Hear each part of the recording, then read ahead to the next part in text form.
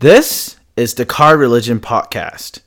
This is a show where we share our passion and perspective for cars, New and old, fast and slow, affordable and expensive alike. I'm your show host, George. and I'm your other show host, Andrew. Let's get started.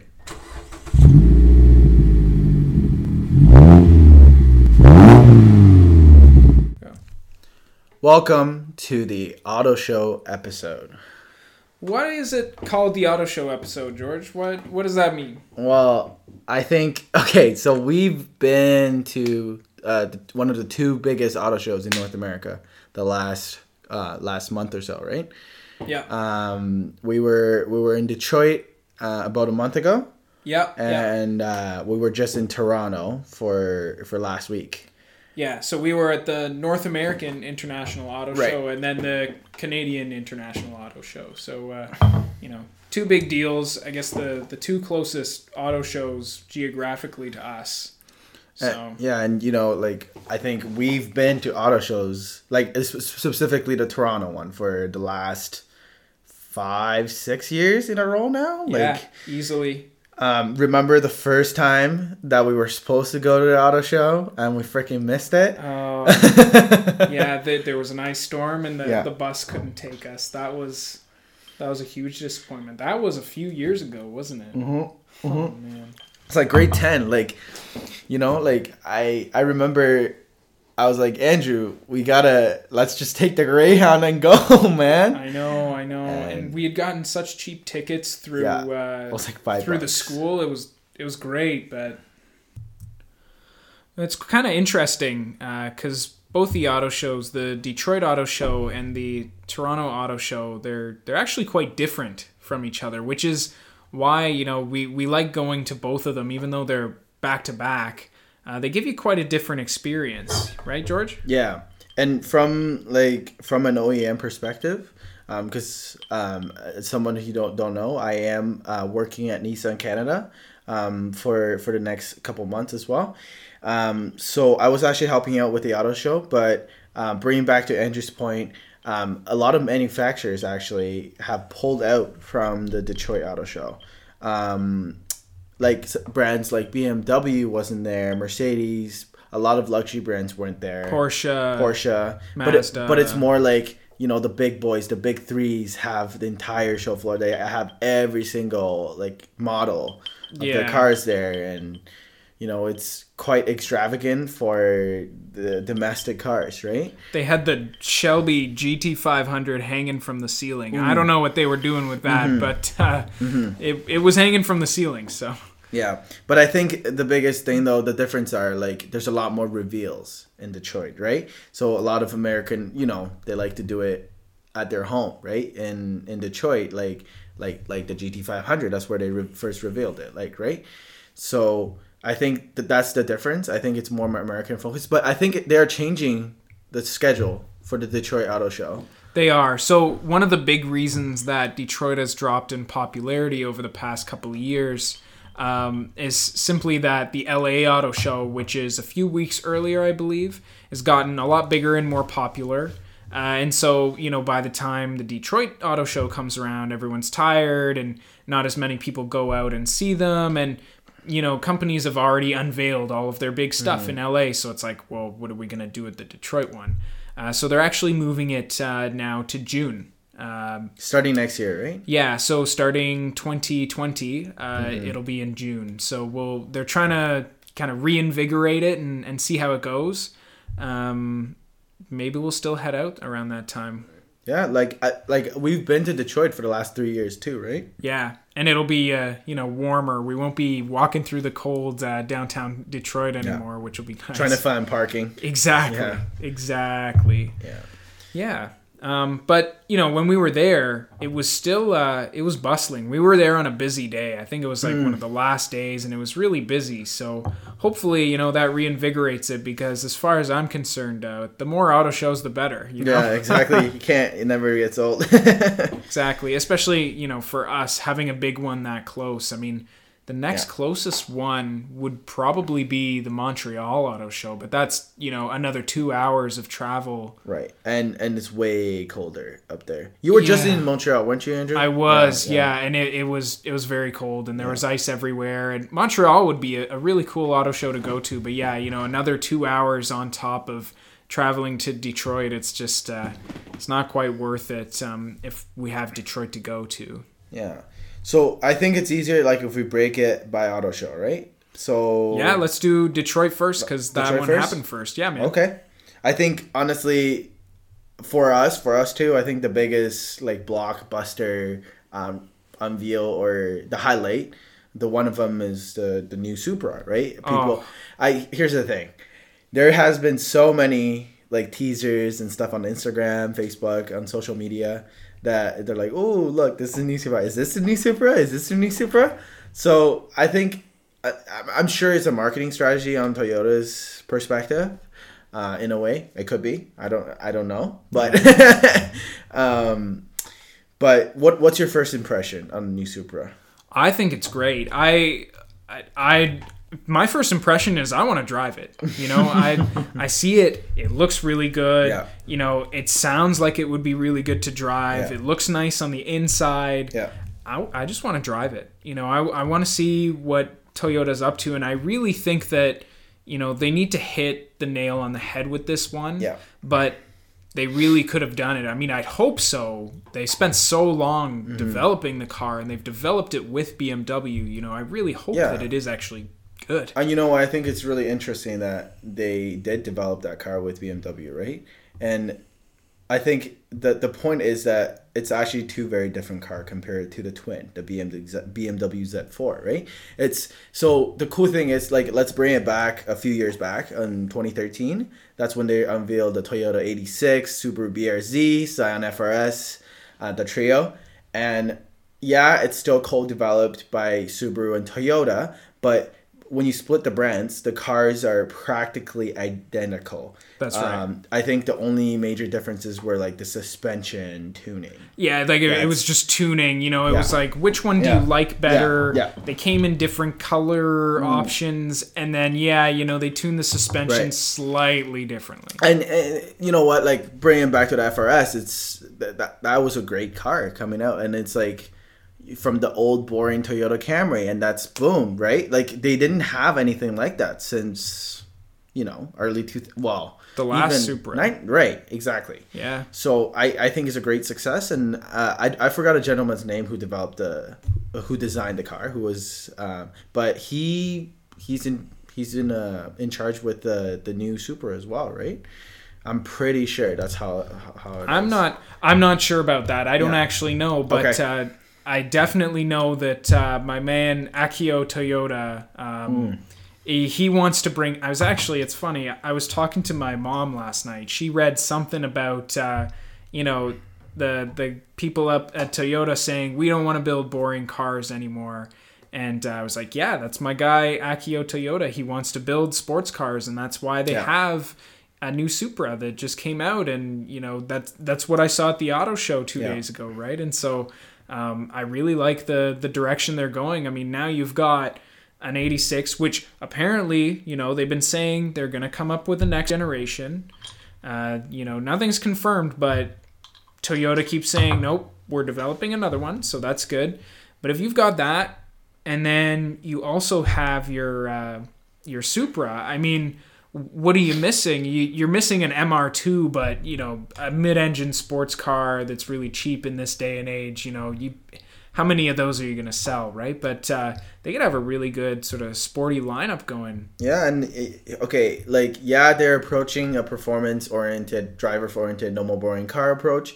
I think they still got a little bit more. Like, design-wise, don't get me wrong, it's beautiful. The new Camry is aggressive, pretty, like. It's good, man. Like, it doesn't look like the boring Camry anymore, right? Like, when you look at like an XSE V6, white on black, the two-tone with the red interior.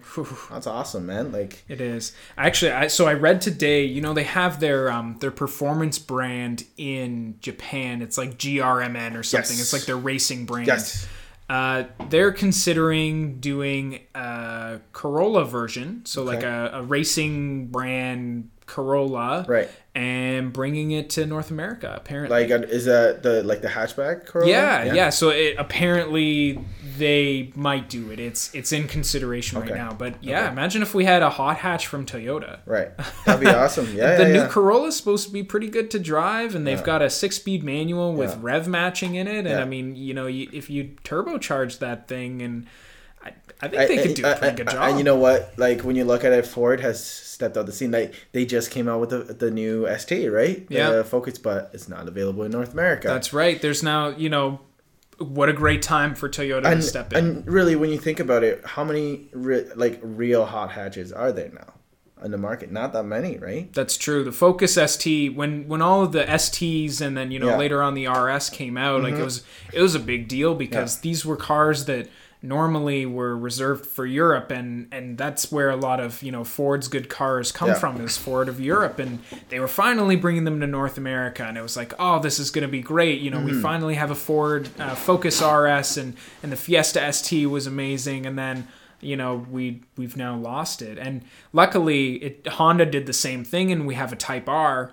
over here in North America as well, right? But all of a sudden Ford is all gone. None of those STs anymore. So I honestly even think for like hot hatches, there's like 2 levels now, right? There's like the Golf R, the Type S. You know what I mean? Like, oh, of course. And then there's the GTI, and then there's back in the day the Speed 3s, the GTI, the what's it called, the ST, right? Yeah.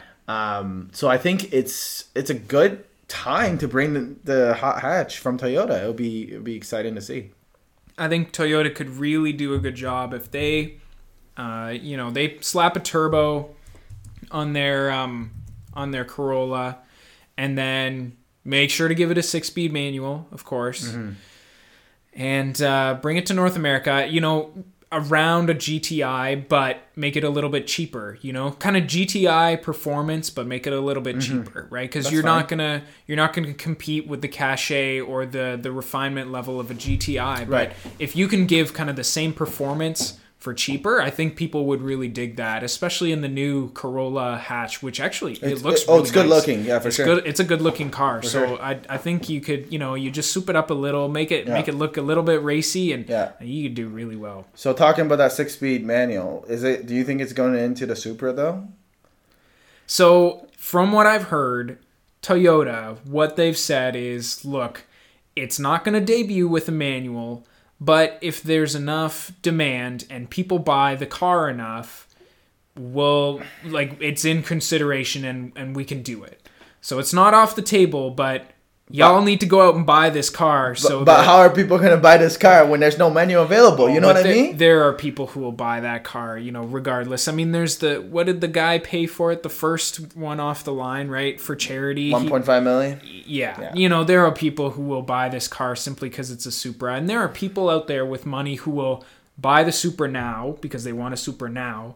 And then when the manual one comes out, they'll just go and buy a manual Supra and get rid of the automatic one, right? There are people out there who do that. So as long as there's enough interest in the car to begin with, I think we're good.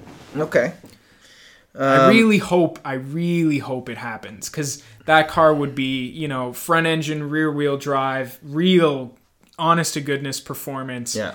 Oh, with a manual would just be amazing. I need to see not even drive it. I just need to see a real review on how the car drives. We still don't really have one yet, right? Like, there are reporters and reviewers that have experienced the car, but it's just not it's all prototype.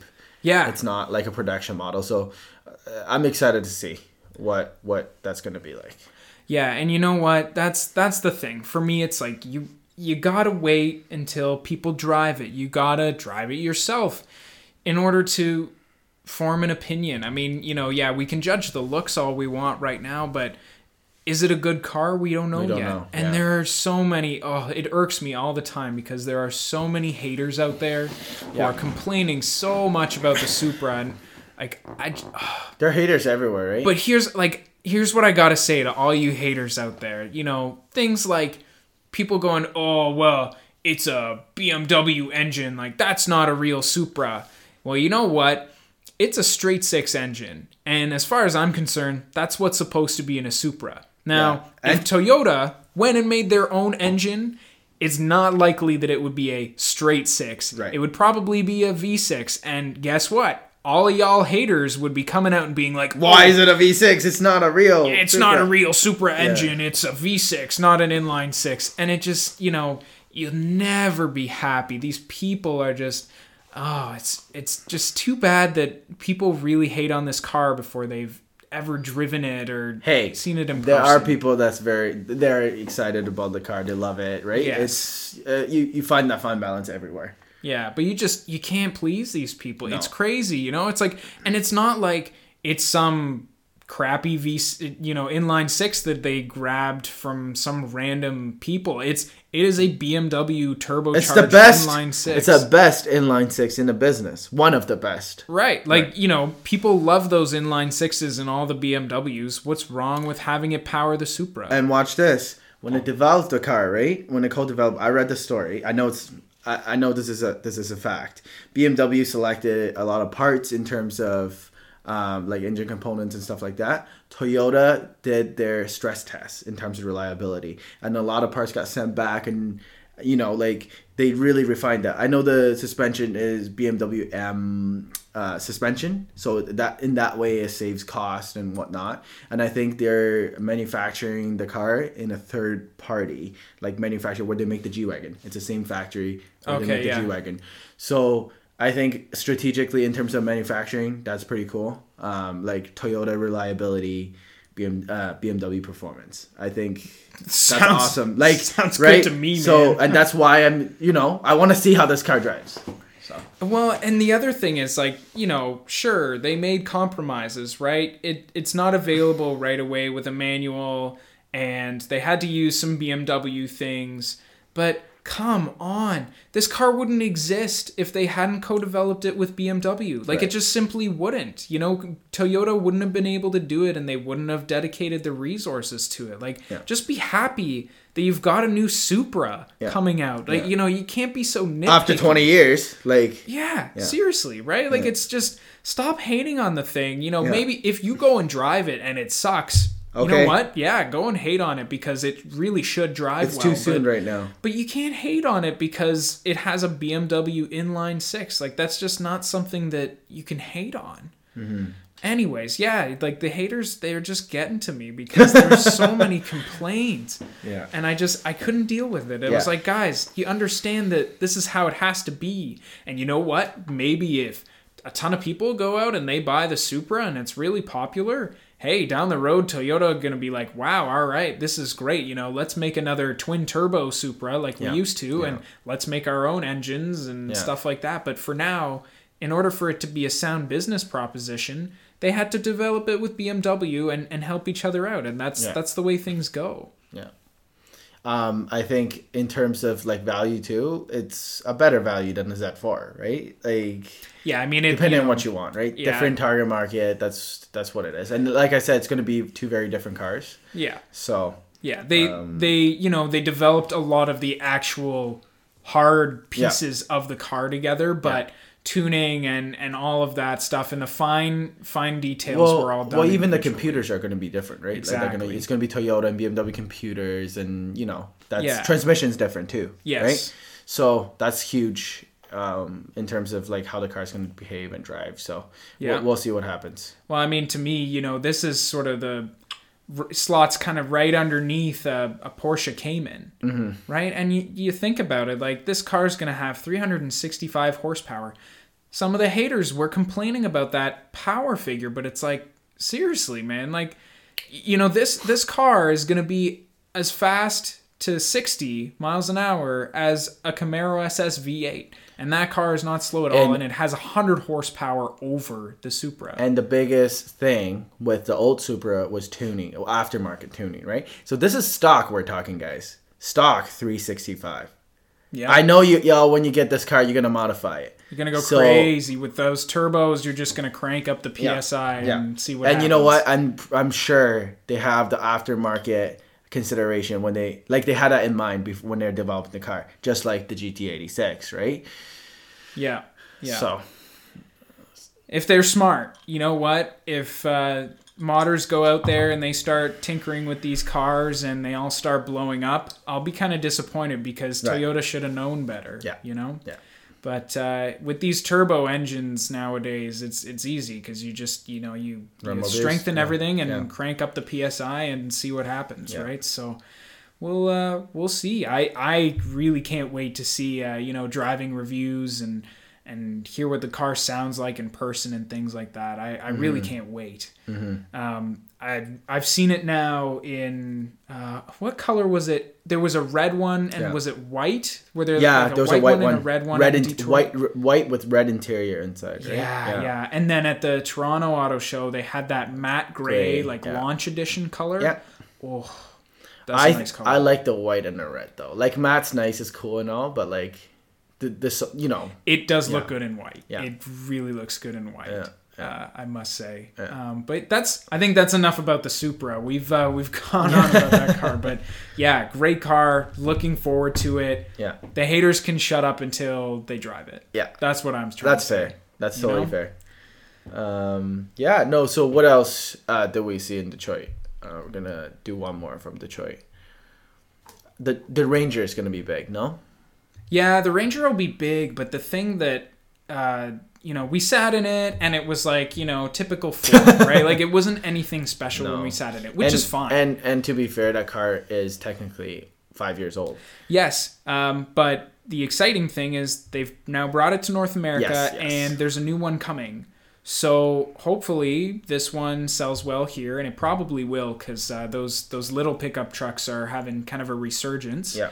And then they'll just, it won't even be a decision. They'll just bring the next Ford Ranger to North America. And then, what they say, the EcoBoost in the Ranger now is pretty quick in a straight line. Like it's surprisingly powerful. Well, it's a lot of power, in a little truck. Yeah. And you think about, remember we drove one of the new Tacomas with a V6, the top engine, and it wasn't that fast. Yeah, right? It was it's fun. It was cool, and it was it's manual. It was a manual too, right? Yeah, so that was fun. But think about, they do a 4-cylinder in that's even slower, and you're kind of like, oh.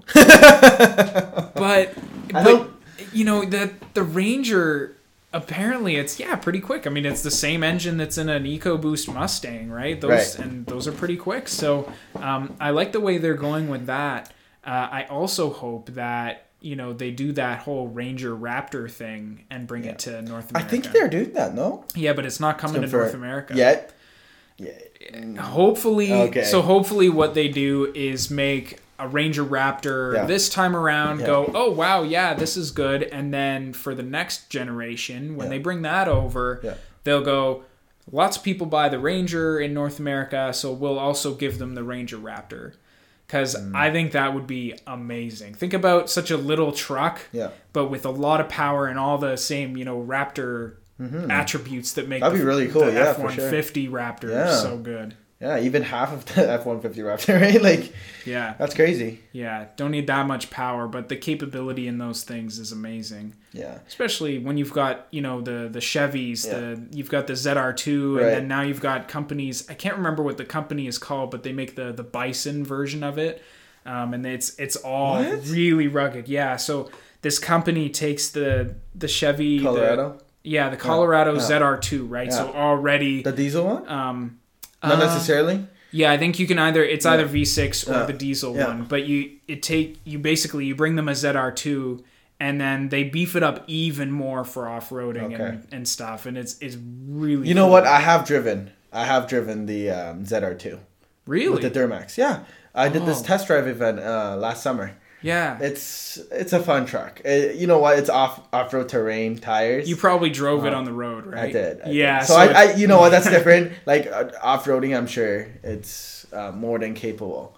So like in the market now, though, like when you look at what's available, I know the Ranger's still not available. So right now it's literally the Tacoma, the GM twins, and Nissan, right?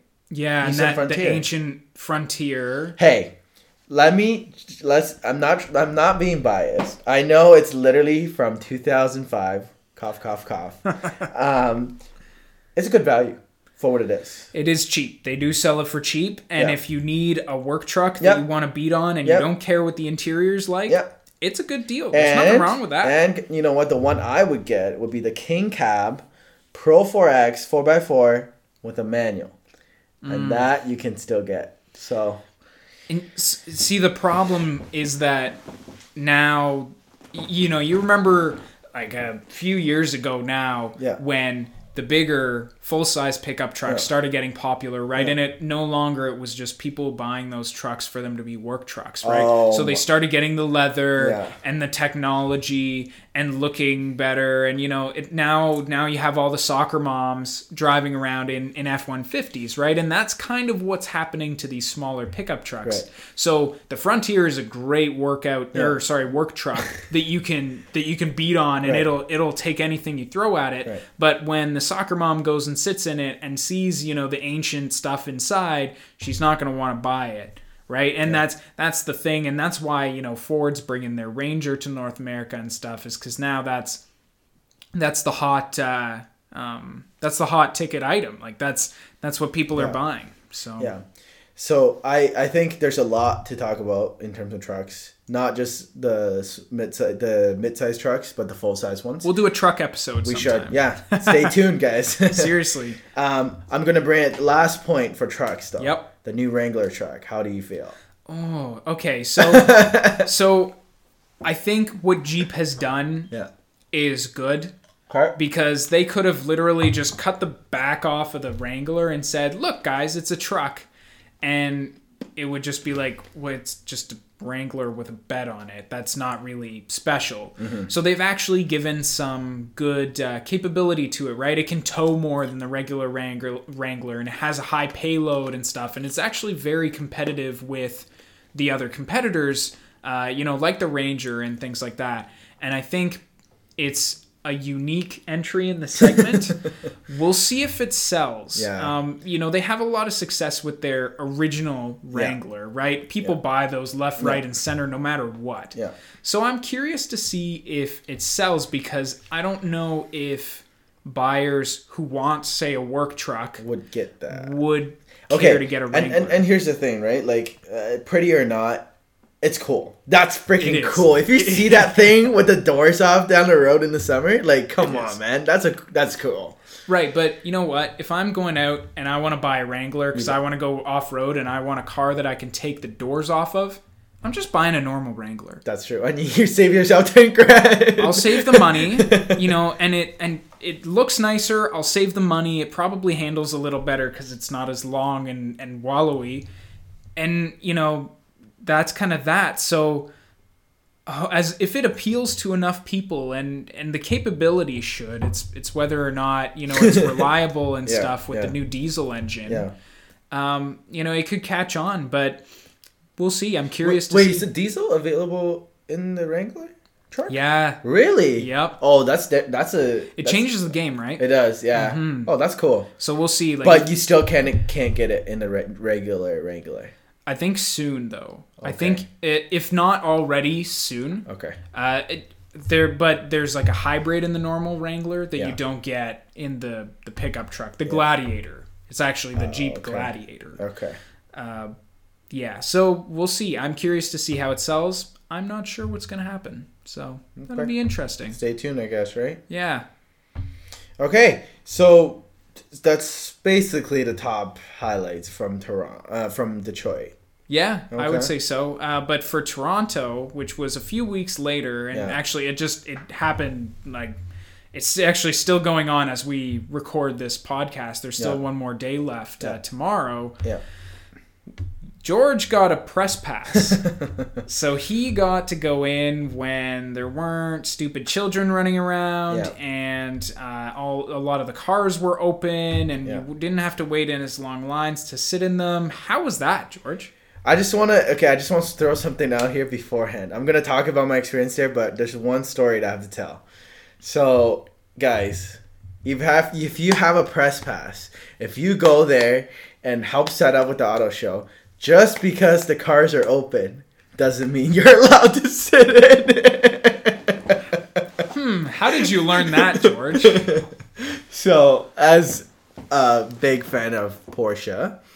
After helping set up with Nissan and with the booth and whatnot, I was going home, and the South Building was where the subway station was, and I was like, oh, maybe I just take a little detour, you know, and go check out, you know, the luxury brands, which Infiniti is in that building. I had a valid reason to go, so I went. I met a guy on the way. He was one of the vendors, and we started chatting. We went to the same university. Anyways, I was like, hey, let's go sit in some cars. He's like, yeah, I'm down.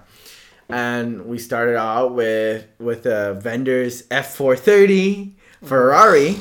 It was, you know, those track cars, those like track days, like $200 for a lab. Yeah. It was those cars. So it's a little beat. It's a beat F430. It's like when we sat in the Lamborghini a few years ago. It's exactly like that. Yeah. So I'm pretty sure it's from the same company, honestly. But yeah, I was sitting in a Lamborghini. We went to Infiniti, sat in a couple Infinitis. And I was like, ooh, Porsche. And then my eyes, as I'm Asian, but you can't see it. It got so big for a second. I saw the 992.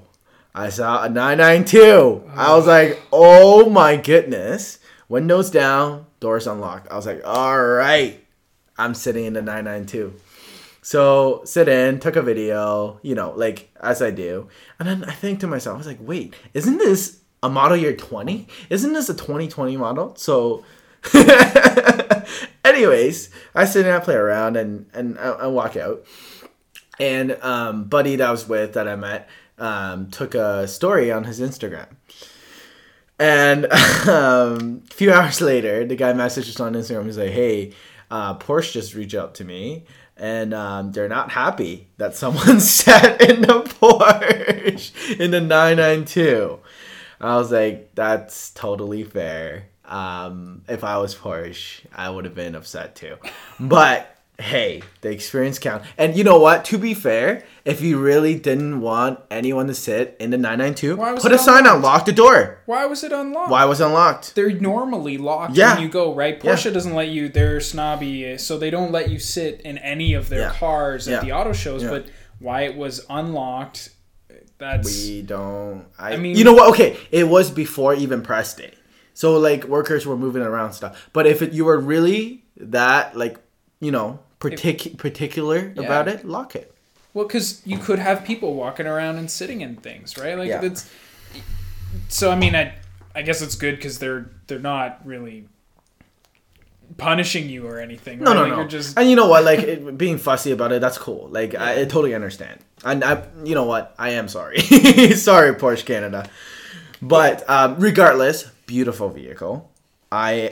Like, honestly, I'm jealous. I didn't think they could make the 991.2 better, and they did in terms of design. We don't know. I don't really know how it drives.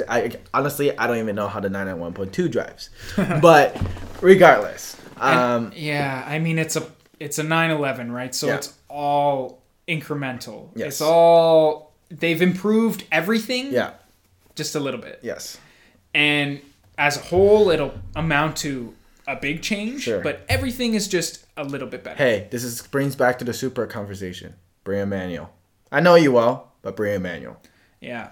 They're the new PDK little shifter. I don't know if I like that. Doesn't that look weird now? Yeah. Like, at least it used to be like a big hefty knob that if you wanted to shift using the lever, you could, and it looked like it was purposeful. This one just looks like a little dinky... Like, I don't even know. Like, it looks like I, roll my windows up and down with it or something. It doesn't look like a shifter, but, I if I was buying a 911, it wouldn't be a PDK anyway, so I'm not too worried. Yeah. But, I think they made leaps and bounds in the interior. And not that there was anything wrong with the 991 or 991.2's interior. Yeah. But the new one is just like, wow.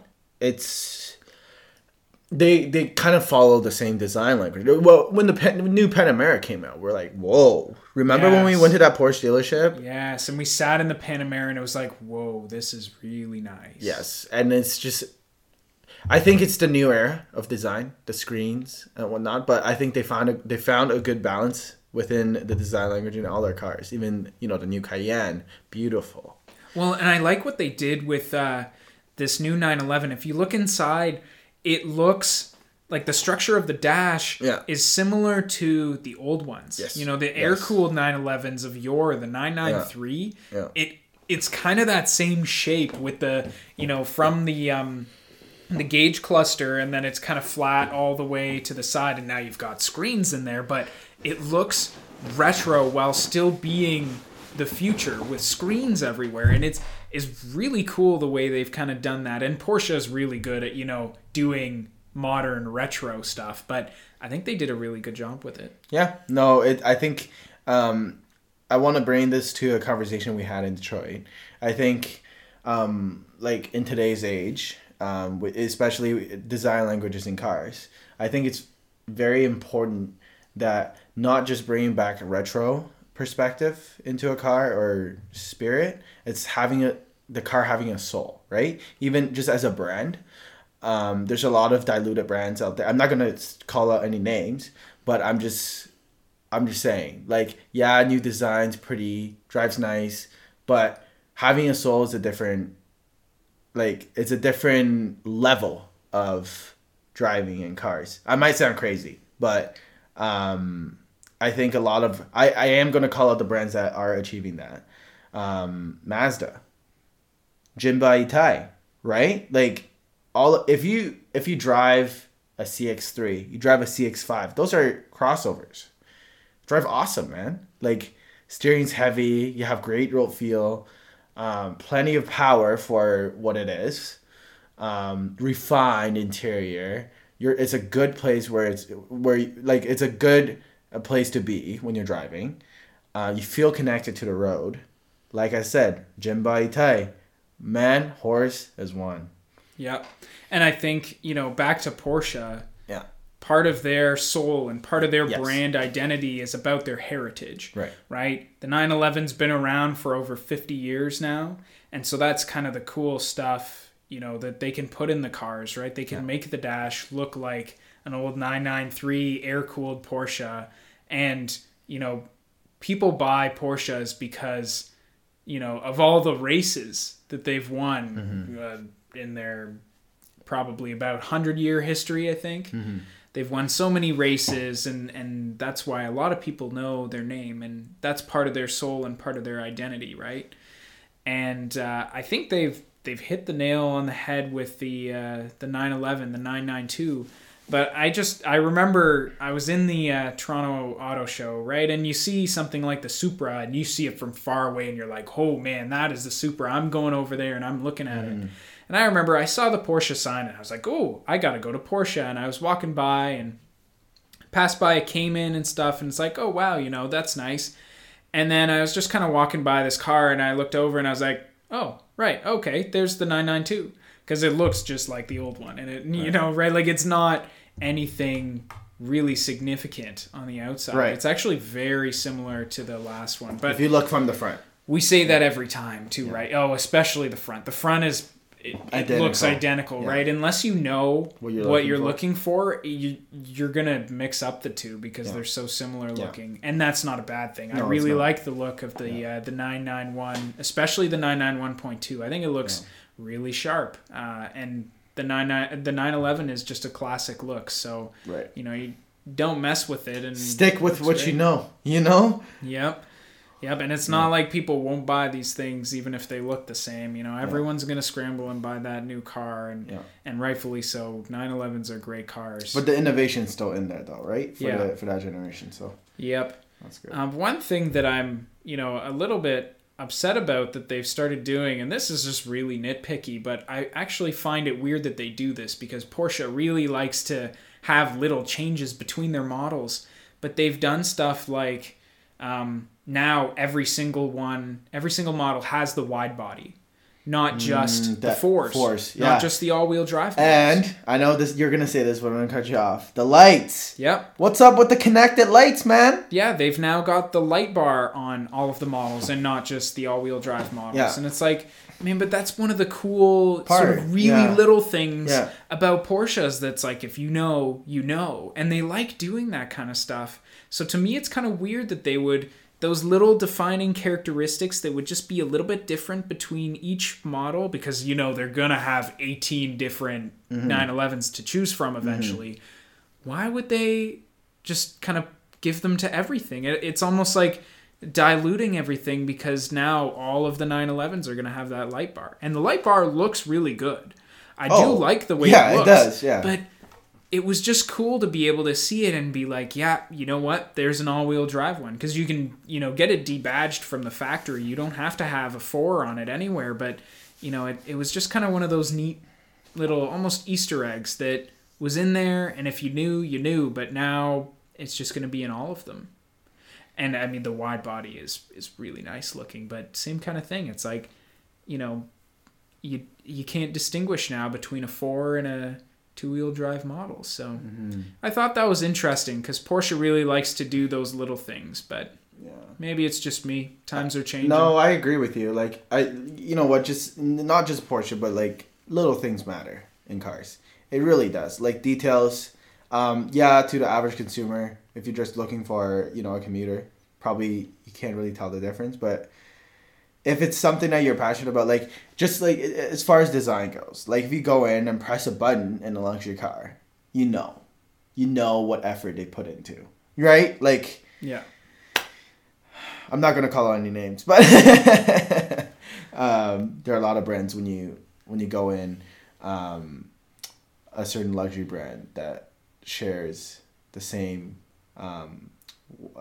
blinker control as the Dodge Caravan and other Chrysler vehicles. Oh, whoa. Did you say that? You heard nothing. Yeah. I know it's a cost thing. I understand that. I know, but little things matter to me, to a lot of car people, I think. Yeah, but I guess, you know, you think about the average person who's going to go out there and buy a Porsche 911, the you know, not quite ready to retire, but decently old business executive, wants a nice car that still comfortable to commute in or to do a bit of a road trip in, fit some golf clubs in. You know, they're not going to care.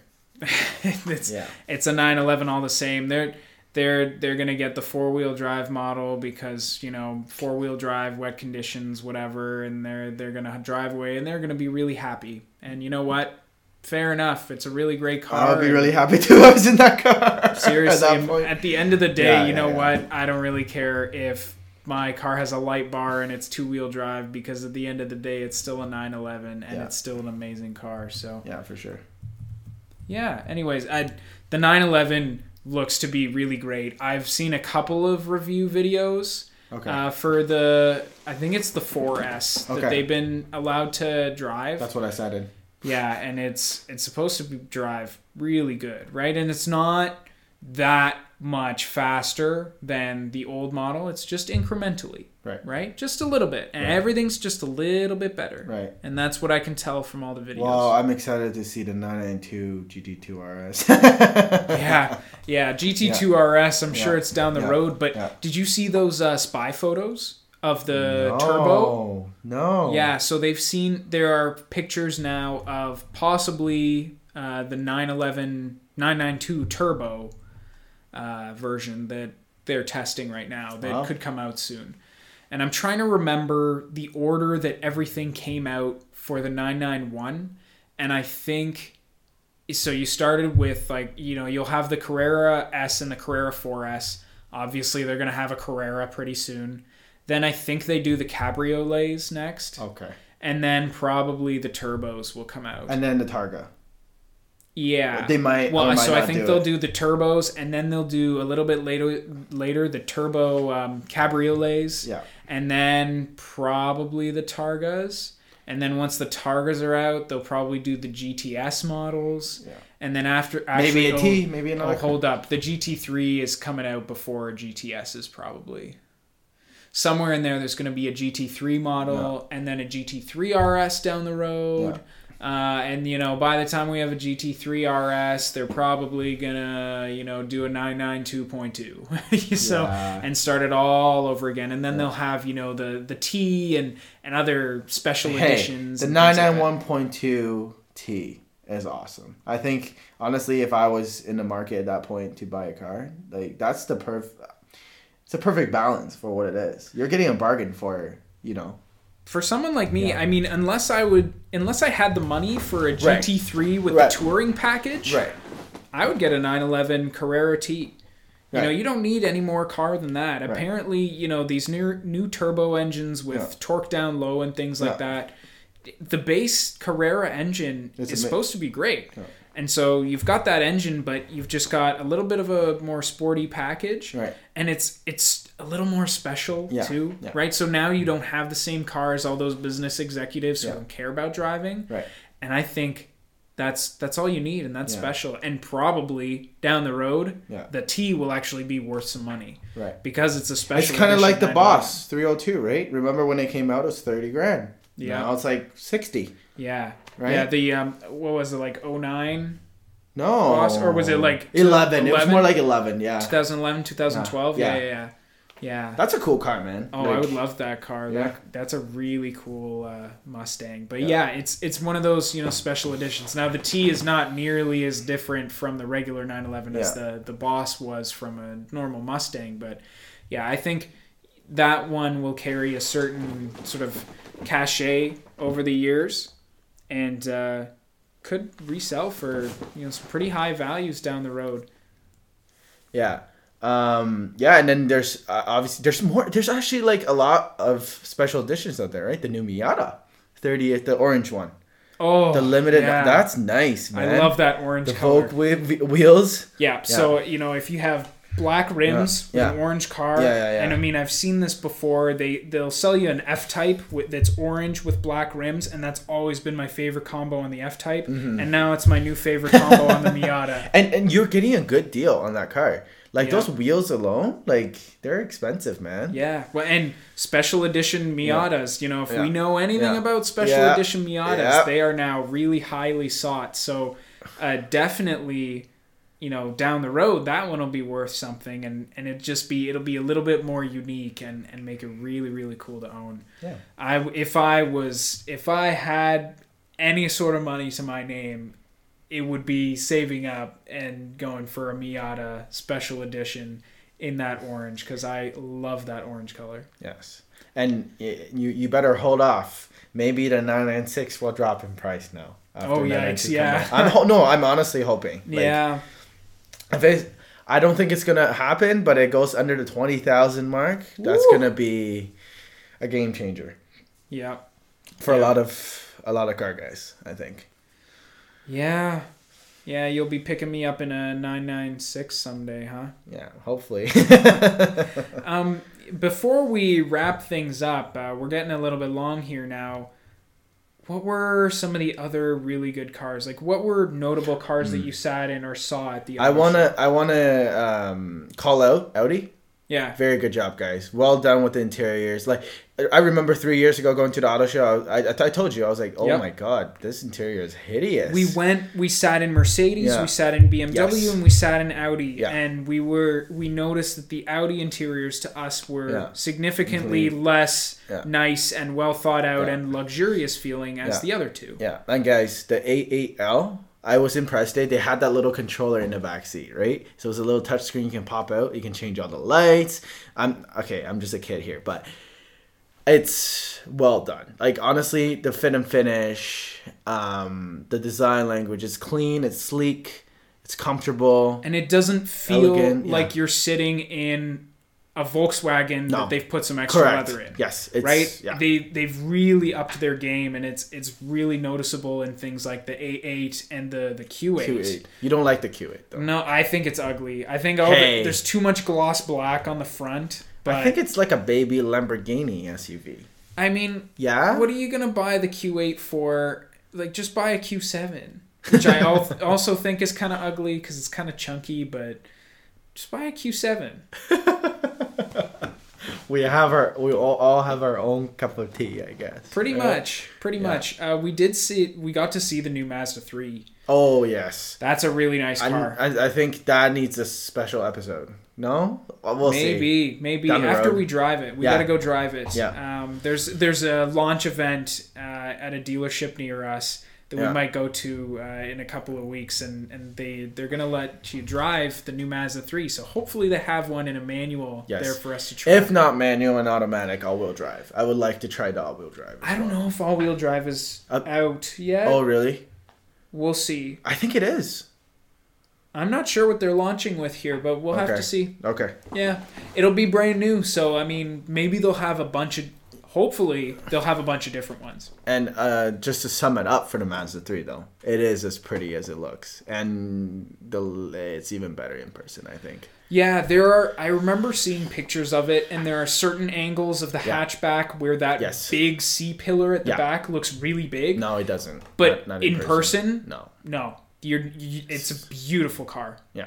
Can't go wrong. Yeah, and the interior is just as beautiful as the exterior. Yeah. You sit in, you feel like you're in a refined car. And guys, this is a Honda Civic competitor. Sentra. And Exactly. I'm just saying. So the new Civic's supposed to be good, but you sit in a Civic and then you sit in this Mazda 3, and it's just night and day. It's a world of difference, right? We were very impressed by that new Mazda 3, and we really hope that Mazda's new Skyactiv X engine is a success as well, because that's sort of I've been excited for years for that engine. So. Yeah, that's really cool from an engineering and science standpoint, and the fact that scrappy little Mazda pulled it off before anybody else to do compression ignition and a gasoline engine. Mm-hmm. I really wish those were ready so we could drive those next week. I think that's going to be a couple of years to mass produced, and we'll see. I'm sure. Yeah, I know they've been testing it for a while, so hopefully that's a next like 20. I guess it's a 2020 model, is it, or is it a 2019? The new one. The new one? Yeah, it's a 2019. Yeah, so hopefully then 2020 models. Hopefully you can get the Skyactiv X. Yeah. That's really what I hope for it. And that manual with that all-wheel drive. Okay, so perfect Mazda 3, Skyactiv X, manual, all-wheel drive, hatchback. Yes, I agree. In that new color. Oh. Yes. Yes, please. That would be amazing. That would be like one of the most perfect cars you could buy on sale today. Just such a beautiful combo. Yeah. All-wheel drive and manual is such a scarce thing, and especially a hatchback even more so. Yeah. Oh man, Mazda just does it right. Yeah. I love it. Yeah. I think that wraps up our episode for today.